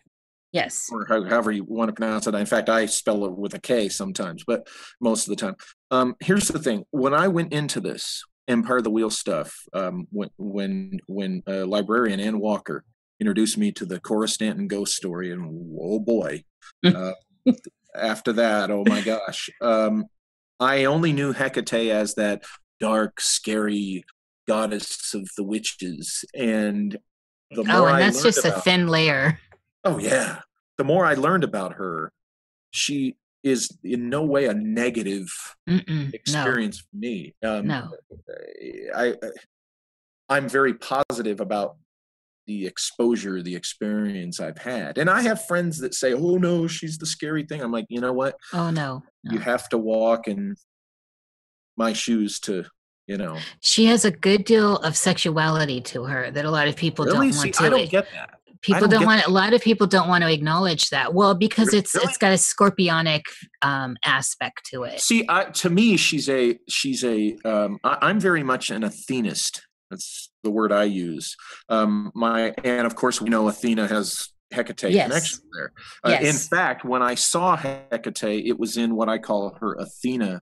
I mean, what I saw was Athena on the side of that mountain, but the owl was on her shoulder, and naturally it's another form of Hecate. And my uncle is the one who guided me to that. For me, because I don't see Athena sexual in any way, and for me, Hecate isn't for me, but she's a multifaceted entity, so. Well, see, I don't see her sexual in a way that people may perceive, like Venus, right, or Aphrodite. Right. Like Okay. she's a different kind of sexuality. She's like dark womb in a way, like in the act of it's. She's almost like right there at an orgasm, sexual. So as opposed to foreplay, Like the Borg Queen kind of sexual. yeah, where it's a deeper level of sexual. Yeah. And I tried to present that in my video last night, actually. So I want to get into, let's move into, so we can, I want to definitely make sure we have our post Horus. Yeah. And since the time's ticking, I want to move into Yes. to your, so RV connected to your experiences of dreams and deja vus. Are there similarities there in your experience of remote viewing? I think the question's more like the differences between astral travel versus lucid dreaming versus remote viewing, or the similarities. I don't get a similarity between dreaming and remote viewing at all. For me, it's really a mechanical. Yeah. It just, the stuff comes through. It's like in RV, the data it occurs to me. Now, again, my overt direct introduction to Hecate was because of remote viewing. I remote viewed really what you would have to call a glyph. And if I had some paper here, in fact, I'll show you the glyph. Let me grab a pencil.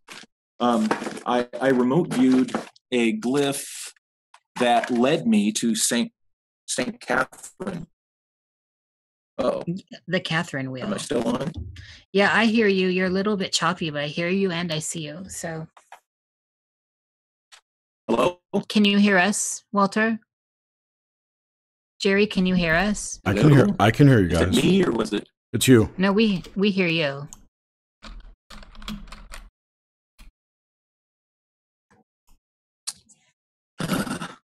Can you not hear us?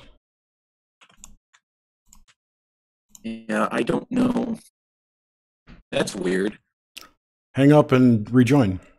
Should I nod or shake your head? Should I go down and come back? Okay. Okay, leave meeting. I could kick him out. I've had more chills on this show, Jerry. I've had quite a few myself. My goodness. Just today, even before we did the show with you and I and our synchronicities with this. Yeah, I know. There were quite a few leading up to it. It was very interesting. Truly. Which is cool because I love when that happens, when we invite someone on and then we start having synchronicities with them before the show. That's very interesting. It is. These are getting more entwined. Yes, truly. Entangled, whatever. They are entangled for real. Walter had to drop out. He's going to come back, I hope. Yes, we are. So we want to wrap up this section real fast and get to his ideas on, death and where is consciousness, and then we'll have our post Horus. Well, we'll do our Q&A first. Our Q&A, but we do want to have a post Horus with Walter. Like that's a really where we get into all this other stuff. I'm gonna have to log into Facebook to talk to him. How's the chat been? I've not even been over there. Great. The usuals are here, plus some new people. Hello, everyone. I'm not in the chat, by the way. And I asked if everyone liked the show, and everyone said it was great, awesome. Madhua said best ever. So. Oh, yay. Yeah, lunar eclipse last night. I slept through my alarm, so I missed it. I was editing that video. It was very important for me to get it all that in one day on that day. Super blue blood moon. Mm-hmm. I know. And there's another fucking super moon on at the end of February. There are 2 moons in February? Wait, super moon or blue moon? I don't remember. Thought maybe it's another eclipse. Because blue moons are 2 in the same month. Yeah, I know that. Yeah, there's a solar eclipse on February 26th. Oh, wow. Oh, my God. That's Lindsay was in my video last night. That's her birthday. February. We're 26 babies. I'm also a 26. Everyone in my coven is a 26, actually. My coven. Oh, this one, oh, I'm sorry. It's February 15th. Okay. 26 was last year. Yeah. Where can we see it from? Not here. South America, it looks like. Are you talking to Walter at all? No. Walter, come back. Come back, Walter.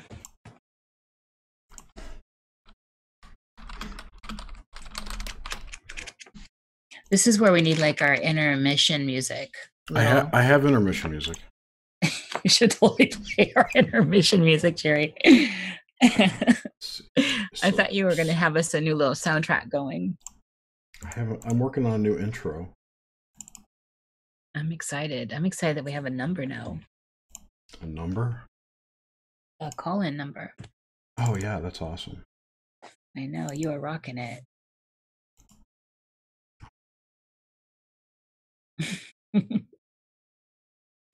I found it.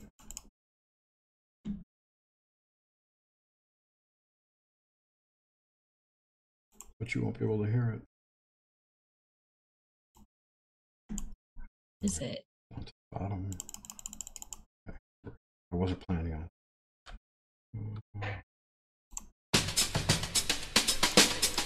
And does it what does it shine on the video that says intermission? The avoidable intermission sign.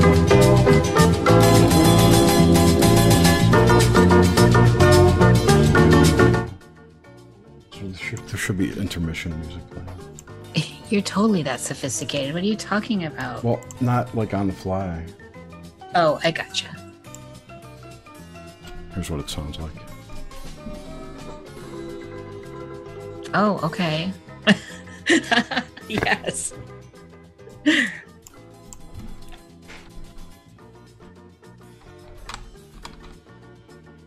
this is funky. So if people are on our call-in number, is it any charge to them if they call? Probably. I don't know. So I mean, I don't know. Like, is it like a cell phone kind of thing, or is it like a 1-800 number? Like, I don't It's even not know an how this 800 stuff number. works. It's not an 800 number, but it's in the States. So it should be free if you are in the States. Okay. Well, we have a lot of people not in the States. They don't have an 800 number. They don't have an 800 number for calling in, so. Did I paste the link for the Eclipse for you guys?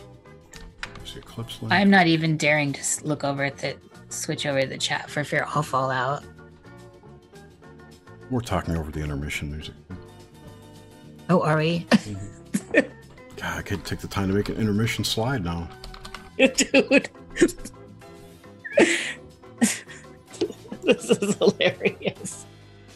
Wow, this seems like it was really affecting Walter's end to take this long to get back. There was some strong energy flowing there. Yeah, I know. Well, and then he started talking, it's when he started talking about stuff he doesn't. Yeah, wanna, I know. But it wasn't about like government stuff. No, but it was still stuff that is generally kept private. That's par for the course, is what I'm saying. That's Nox Mente for you. Mm-hmm. If it doesn't get freaky for you, we did a bad job. I know, exactly. Or you were one of the first people we had on. Right. Yeah, we're in our flow. We've gotten into our flow. Ant flow. Did I say that out loud? Yes, it was.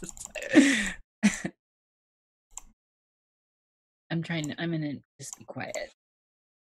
Oh, when I get the slide up, we sound like dorks. I know we do. Totally.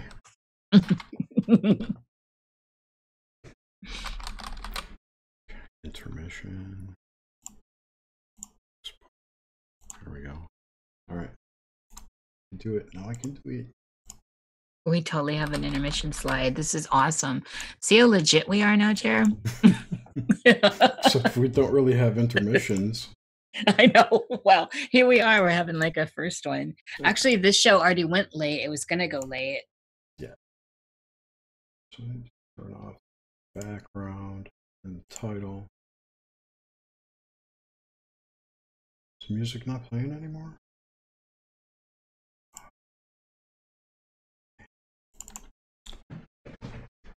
I have an hour of intermission music somewhere.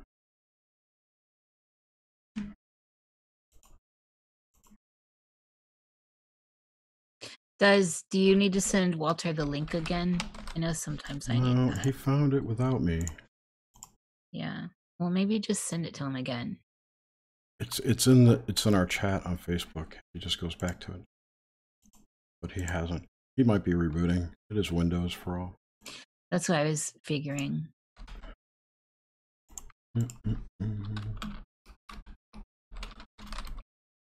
Yeah, I think that he's been in our stream, everything has been smooth.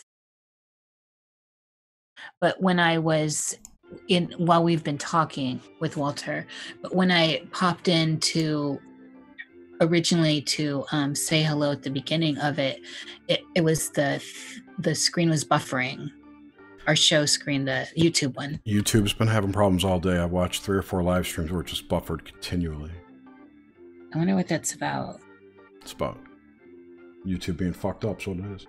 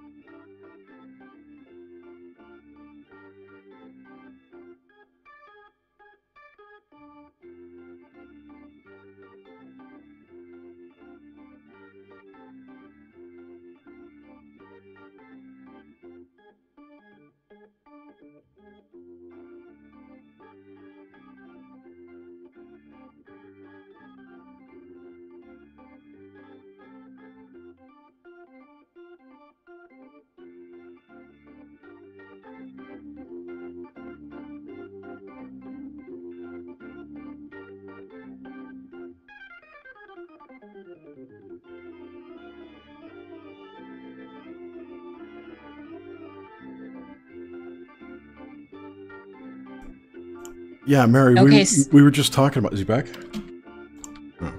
We're still waiting on Walter to come back. I was going to say to Mary that we were just talking about that as he started to discuss Hecate.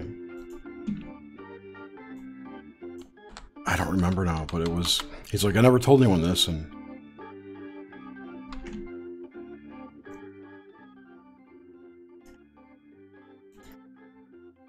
Wait. Okay. I was... No. Oh, shit.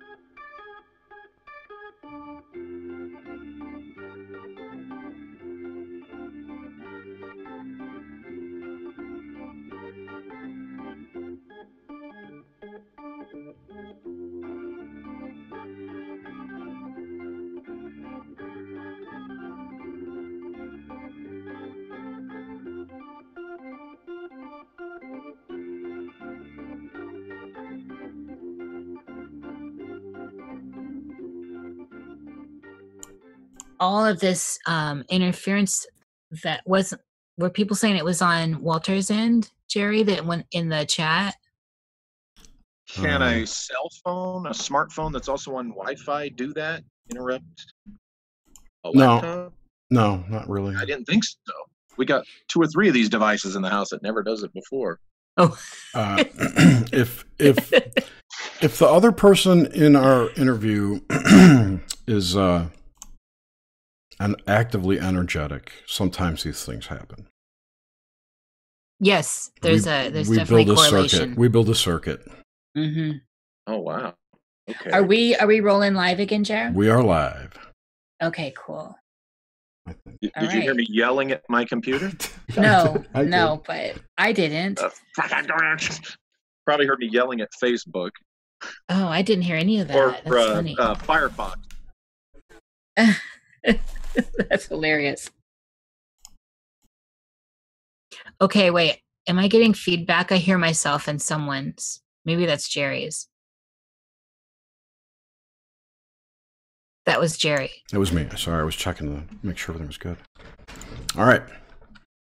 Okay, so let's slide into kind of the end of Nox Mente, because we want to get into the woo woo with you in our post horror show. Yeah. Okay. Oh, which we can do at another time, since this is going to go for another half hour or so. Oh, I'm good for an hour. Okay. Oh, we'll see how things go. You know best what you're doing. We want to talk to you for a long time. Yeah, we would definitely like to do another podcast with you and talk about woo woo. The wild end of stuff. There's plenty of that. Yes, that's our favorite. All right. So, okay, let's move into this is kind of the woo woo of Nox Mente. Is what do you think? What do you think dreaming is? What do you think that is actually happening when one is dreaming? There's a spectrum of answers, possibilities there. On the more mundane, down-to-earth level, it's, what they say. It's all that neural brain activity, which is processing things in your psyche that you do need to work out, that classic kind of thing. Right. And I think that goes on. But I think there's also, as you move away from that on the spectrum, there are things, intelligences, entities, things that communicate with us in our sleep directly. But also farther out on that spectrum, it may be that we're able to visit other realities when this body's asleep. And this is not original with me, but when this body's asleep, we're living who we are and what we are in some other reality, some other dimension. Mm-hmm. So it's kind of a take your pick based on what your personal experience and personal evidence is. Well, okay. So what do you think? What's going on with this, with what we call waking life? I guess juxtaposed to that, to dreaming. Okay, this is who we are when we're dreaming. This is their dream. But yes, it's real. I have always had a feeling of that. Yes. I don't want to, like, I'll tell you, honestly, one of these things I can't stand that's popular to do. We all live in the Matrix, man. None of it's real. It's virtual. That's some woo-woo we get into. The mechanics of reality might work in that way where you plug into stuff. But what I'm saying is there's no virtual about it. They're all real. Within what I'm trying to say here. That place we go to when this body's asleep is as real as this is. Okay? You can feel your hands, you can feel the table, you can, that's just as real as this is. Yes. It's just, that's where, because I think who we really are is our soul. Of course, not the body and the name in this world. Right. Soul. Okay, so and then that does kind of tie into so that the state of consciousness that is death and after death, which I think would involve that whole what is the soul? What is what's what is the significance or point of what is death to you? And for that term, you could tie it with birth, however you want to view it. Well, basically, to put it simply, I'm one of those who, the soul, the mind, the true identity, the individuated identity that you are, is immortal, just lives forever. It's the body that dies. So death is really just when the particular body dies, and then what you really are moves on into into another place until you enter another body or maybe directly into that next body. That's what I think. What happens to the memories and experiences that you've accumulated in this life? They accumulate. I think some of the deja vu is it sounds cheesy, but not everybody was a princess of Atlantis, but you get the point. It's when you have the deja vu when you're say in Germany or it's some of that past life stuff, and it's your mental iCloud. It's your it's your personal cloud. And you can, if you can access it from life to life, it can be very useful. So do you think that genesis of that, that's the wrong way to put it. Do you think the cloud is DNA or external? I think that stuff that's in that cloud is accessible through your brain, and for all we know, it might be a file that's downloaded into the physical brain, like your brain's a thumb drive, and so to that extent that it's physical or material, I would say it's whatever it is accessible when you're in the physical. Sure. Well, I didn't mean it physical, non-physical so much as my thoughts are that when you die, all that stuff gets written to your DNA. So your future lineage has access to it. So those would emanate from your DNA what you mean. Versus the cloud. Yeah. But I don't know. Yeah. And that could explain why so many people have a Cleopatra past life, if it's true, because they're related and they all have the same genes.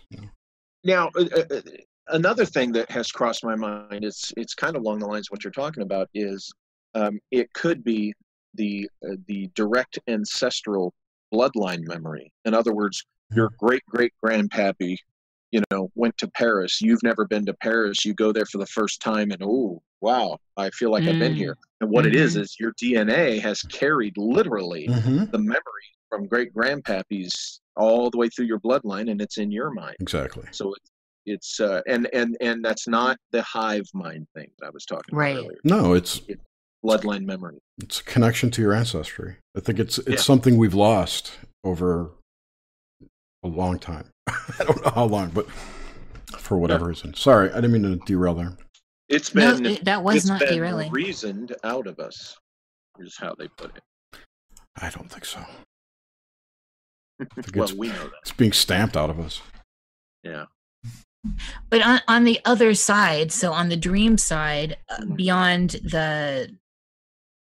on the deeper level of that, beyond the stuff that we process from here to get to the deeper level of dreams, do we feel a ripple on, I'm using it, can be reversed, obviously, but is there a ripple, say that person that's living dies, do we feel a ripple on this side? In your waking life, how would that work? If on the dream side, who you are, your physical self died there, do we feel a ripple here? Is that what you're asking? Yeah. I don't see why not. And that could possibly, if you really got into it, could explain, some phenomena that you could point to. Yeah, I don't see why not. It could explain why you quit dreaming about a certain place or certain things, is because absolutely that you died. Mm-hmm. See, the important thing is, and again, not to sound cheesy or anything, but really I've come to, what's important is what you do here while you're here. And I see all these things as tools to help you do what you're supposed to be doing here. This is why I think our memories of what we call heaven, which is really where what we really are, comes from. It's such a wonderful place that if we could fully remember it and visualize it when we're in this life, we'd all be killing ourselves, 10 years into this crap, 20 years into this crap at least. Why am I putting up with this when I know what real home is like? I think we get failed because there's a reason we take on this physical thing, that we're doing. And sometimes it can be exciting, the weird stuff. And we, because it reminds us of what we really are. And what that stuff is supposed to be is a toolbox for us to apply to each physical life. If that makes any sense. Yeah, it totally does. So if we look at like the nowness, the right now, the harnessing that, and if it's always right now, how do we parse out these separating aspects, especially coming from an individuation perspective? How do we parse out that I'm having an experience in dream, I had an experience yesterday and 10 years ago and 30 years ago, and I'll have an experience, there'll be the now in 10 years. How do you see all of that, the mechanics of that working? Like, why would you see it now before it happens, and what do you do with that kind of thing? Is that I mean, just that, like, if everything's right now, if the power is to focus on right now, do you know what I'm saying? I'm not sure what you're asking. Sorry. I'm not sure how to convey it. You're talking about Jerry would. I think what you're saying is getting back to like how I think of what dream is. When you go into this dream space, you're in basically a nexus from where you can branch off into many places. You might not be conscious of that, but those other places could be those other lives that you're speaking of. And I think what Nish is asking is, how can you set your focus into one specifically and stay there? Is that what you're saying? Basically, yeah. How do you harness now in all these other places? So can you even pull in attributes, features of the other yous? Okay. Let me see if I think. Are you asking, is it possible to, if I don't want to be this guy and endure this life for a while, if I decide I want to consciously embrace? Yes. Think like somewhere in time. I mean, it kind of relates to that. Yeah, exactly. Think Billy Pilgrim. Think Billy Pilgrim. Okay. Here's what I think on that. I think we do that during the waking phases of that other life. See, we do that when we're asleep here. We're already doing it. When we're dreaming, we're in that other reality, but we do it when we're in the sleep state here. So in other words, theoretically, or hypothetically, according to what I just said, you can't do both simultaneously. So and if we use somewhere in time as kind of our template, which is a good template. Matheson knew something he wasn't saying. It's profound, and I've always been really deeply moved by that. Is that the one with McDowell or with Reeves? Christopher Reeves. Okay. Christopher Reeves. Yeah, and Jane Seymour. Mm-hmm. When he sees the penny from Modern Day, and it takes him out of that experience, right? Yeah. Oh man, I'm trying to figure out how to ask. Now remember, he traveled in time in the timeline of his own dimension. Backwards, he did not jump into another dimension. He traveled along the timeline of his own dimension. That's different. Carried by the energy of the room he was staying in, if I remember correctly. Right. And lining up everything of the place and time you wanted to be. The key is desire. And not just the desire to jump into time. The whole reason for that, as nice as it is, and I know the ladies love that movie, I love it too, but the romance, Matheson was using that as a device to demonstrate that the desire element that allowed Richard Collier to jump through time has to be stronger than just the conscious desire to want to jump through time. There had to be some extreme intent. And that was the reason for the romantic story, the falling in love with Elise McKenna. Which was secondary to me always. Definitely secondary. Yeah, because you get it. You understand that there's something deeper going on with that film than I understood they needed to sell it, Which, don't get me wrong, that's, as romance movies go, that's one of the best. Definitely. You can't not, enjoy that part of the story, But this is deeply, so for example, when I'm having a deja vu and I can relate it to a dream that I had, there's this experience during that awakening moment, because the deja vus feel like so awakening. You're like, they're so visceral. And I am constantly trying to I literally want to breathe it in and push through it. Like it almost feels like a portal to me. This is my experience of them. And like, I have an opportunity to maybe step through some sort of gate.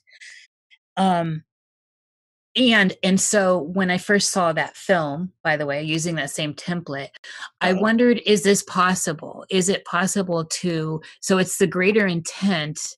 I guess, what are the mechanics here, Walter? I have 3 letters from, as I said earlier, from Sechery that get into detail his hypothesis of what the mechanics very specifically are. And it involves numerology. It involves that film. I don't know if you realize it, but there is big time Isis Osiris symbolism running throughout it. And these I'm going to have to review it. I think I've overlooked that. Yeah. I asked his son, RC, if his dad ever told him anything about Somewhere in Time involving Egyptian symbolism or whatever, and he said no, he never. It doesn't mean he might not have consciously put it in. I mean, we find that this. Right. Go ahead. You're right. No, finish your thought. No, this is a specific interest of mine, is looking at the esoteric influence in storylines and plots and media, because they tend to play out, the archetypes tend to play out, or they underlie the main theme. They're there in a lot of things. And I think this is also what a lot of people call predictive programming, which to me is more echoes from the cloud, if you will, right? They're overheard conversations that become thoughts or whatever, and ideas, and they bubble up into, Somewhere in Time. Yeah. And that is a very good point. It would be very fascinating if he were still alive and I could ask him if he was doing this on purpose, and he said, oh no, not at all. And if we pointed it out to him, he'd probably, go, wow. Right. Yes. So do you know where he's buried, and can you get to his grave dirt? A little gopher dust for that. They have to have been dead for 100 years or more. Too bad. Although, boy, that makes me realize I could get my answer on Cora Stanton and my Etta Place theory. She's been dead 102 years. What about Walter? What about, okay, so if we think about abilities Yes. we have in what, and of course I think this is all kind of democratic. We're agreeing on parameters of reality Mhm. somehow that holds the gravity. So waking life abilities, I can't just tap my ankle, my foot and float. But in Right. dream, I can, you can. So what's the difference therein if this is all we're all in the dreaming at all times, in a sense? Why can't we do some of these more fantastical things in what is considered waking life? Because for some reason in that particular dimension, we're apparently able to. Now, there might be some things we do here that we're not able to do there. That we would think, that's pretty mundane, but maybe there's something I can't think off the top of my head, which makes, your point. What the heck? Why does it seem like we're so conscious in this boring reality I know. when all these other dimensions are doing this fun stuff? Gosh darn it. And are those aspects of ourselves? I think I don't know if Nish made this point to you that we both feel that everything's happening now. It's all simultaneous. If there's past lives, they're really simultaneous lives. Time is kind of an illusion for those other dimensions. It's all happening now. So yeah. Time is, well, here's the thing. It's measured time that we all agree on. That's the clock and the hours. That's the only time that's not real. Yeah, it's fake. That's we agree upon that so that we can make appointments, so we can carry out the business of our organized reality. Okay, but time itself. Well, this is one of my favorite topics you're getting into. We'll save that for after, because we're running late.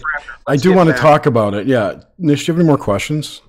No, so we'll wrap up Nox Mente on this and see if Jerry's got questions. Let's see if anyone has any questions. I could put my cool call now thing on. So we can dig into all this.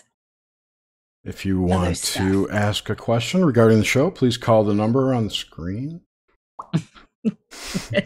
You have 3 minutes, and I'm out of here. We tried this last week and nobody tried. It's cool. Did you write that down, Jerry, though, what Walter was just getting into, so we get into that? Yeah. I remember where we're at. I just realized I got disconnected just as I was going to show you the glyph. Oh, that's right. Yes. You were drawing it. Did you do it? Did you draw it? I drew it, but I'm very superstitious sometimes. So that it might happen again. I want to see it, though, Walter. Maybe I'm not supposed to show that glyph because it led me to St. Catherine of Alexandria directly, and then that led me to understanding that this is bullshit. There was no Catherine of Alexandria. This is the bio they give is Hypatia, a very historical person. Yes. And what's going on here? And then I discovered through the symbol of the wheel that St. Catherine of Alexandria never existed. She's the syncretized Hecate. And the church sources admit, there was no St. Catherine of Alexandria. But she's Hecate. Because the wheel. I would love to see if you'd even email it to me. Maybe it just was want to be on the air. Let's try it. You'll never get it. You'll never get it. You see it? Yes, I'm looking. That looks like a sigil I made. See the butterfly at top? See the wheel down below? And the axe head? Now, St. Catherine of Alexandria in the BS story, they attempted to chop her head off and the axe broke. Before they were going to put her on a what's called the wheel and break her limbs, and hence wheel the broke. Catherine wheel.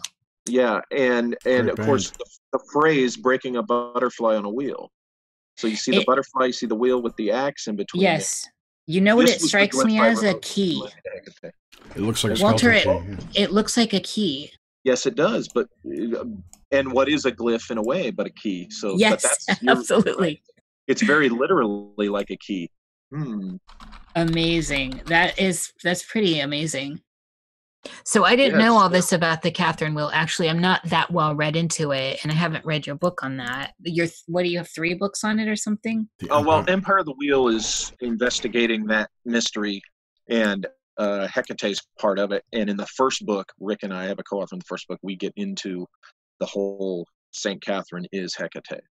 Okay. I'm gonna have to get those. Was she the one with the horse? No. It was Catherine the Great. Jerry, you roboted on me. It was Catherine the Great I was thinking of with the Catherine horse. the Yeah. All right. Well, Walter, thank you so much for joining us. Do you have anything you'd like to impart to the audience, like what you're doing, where they can find you? I've got all your links in the. Sorry. When you heard me yell at my computer, was that on air? No. No.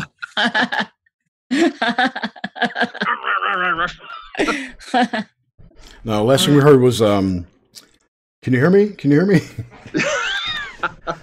Okay, good. So your website or anything like that, anything to plug? Yeah, my books can be on print on demand at lulu.com. And I have a YouTube channel, of course, Walter Bosley Yes. channel. Just look that up. And I'm on Twitter, and Twitter is where I make a lot of philosophical statements while I'm having coffee in the morning. People tend to like. We do. Excellent. We do. Yeah, and I've put all these links in the video description, so no need to look for them. So Walter, stay on the line. Yeah, God thank bless. you so much for joining us, Walter. Thank you, Sure. everyone who Thank you. listened and put up with our intermission music. I know it was hideous. But thank you. Join us next week when we have Graham Dunlop from the Grimerica Show podcast. So thanks again for watching, and we'll see you next time.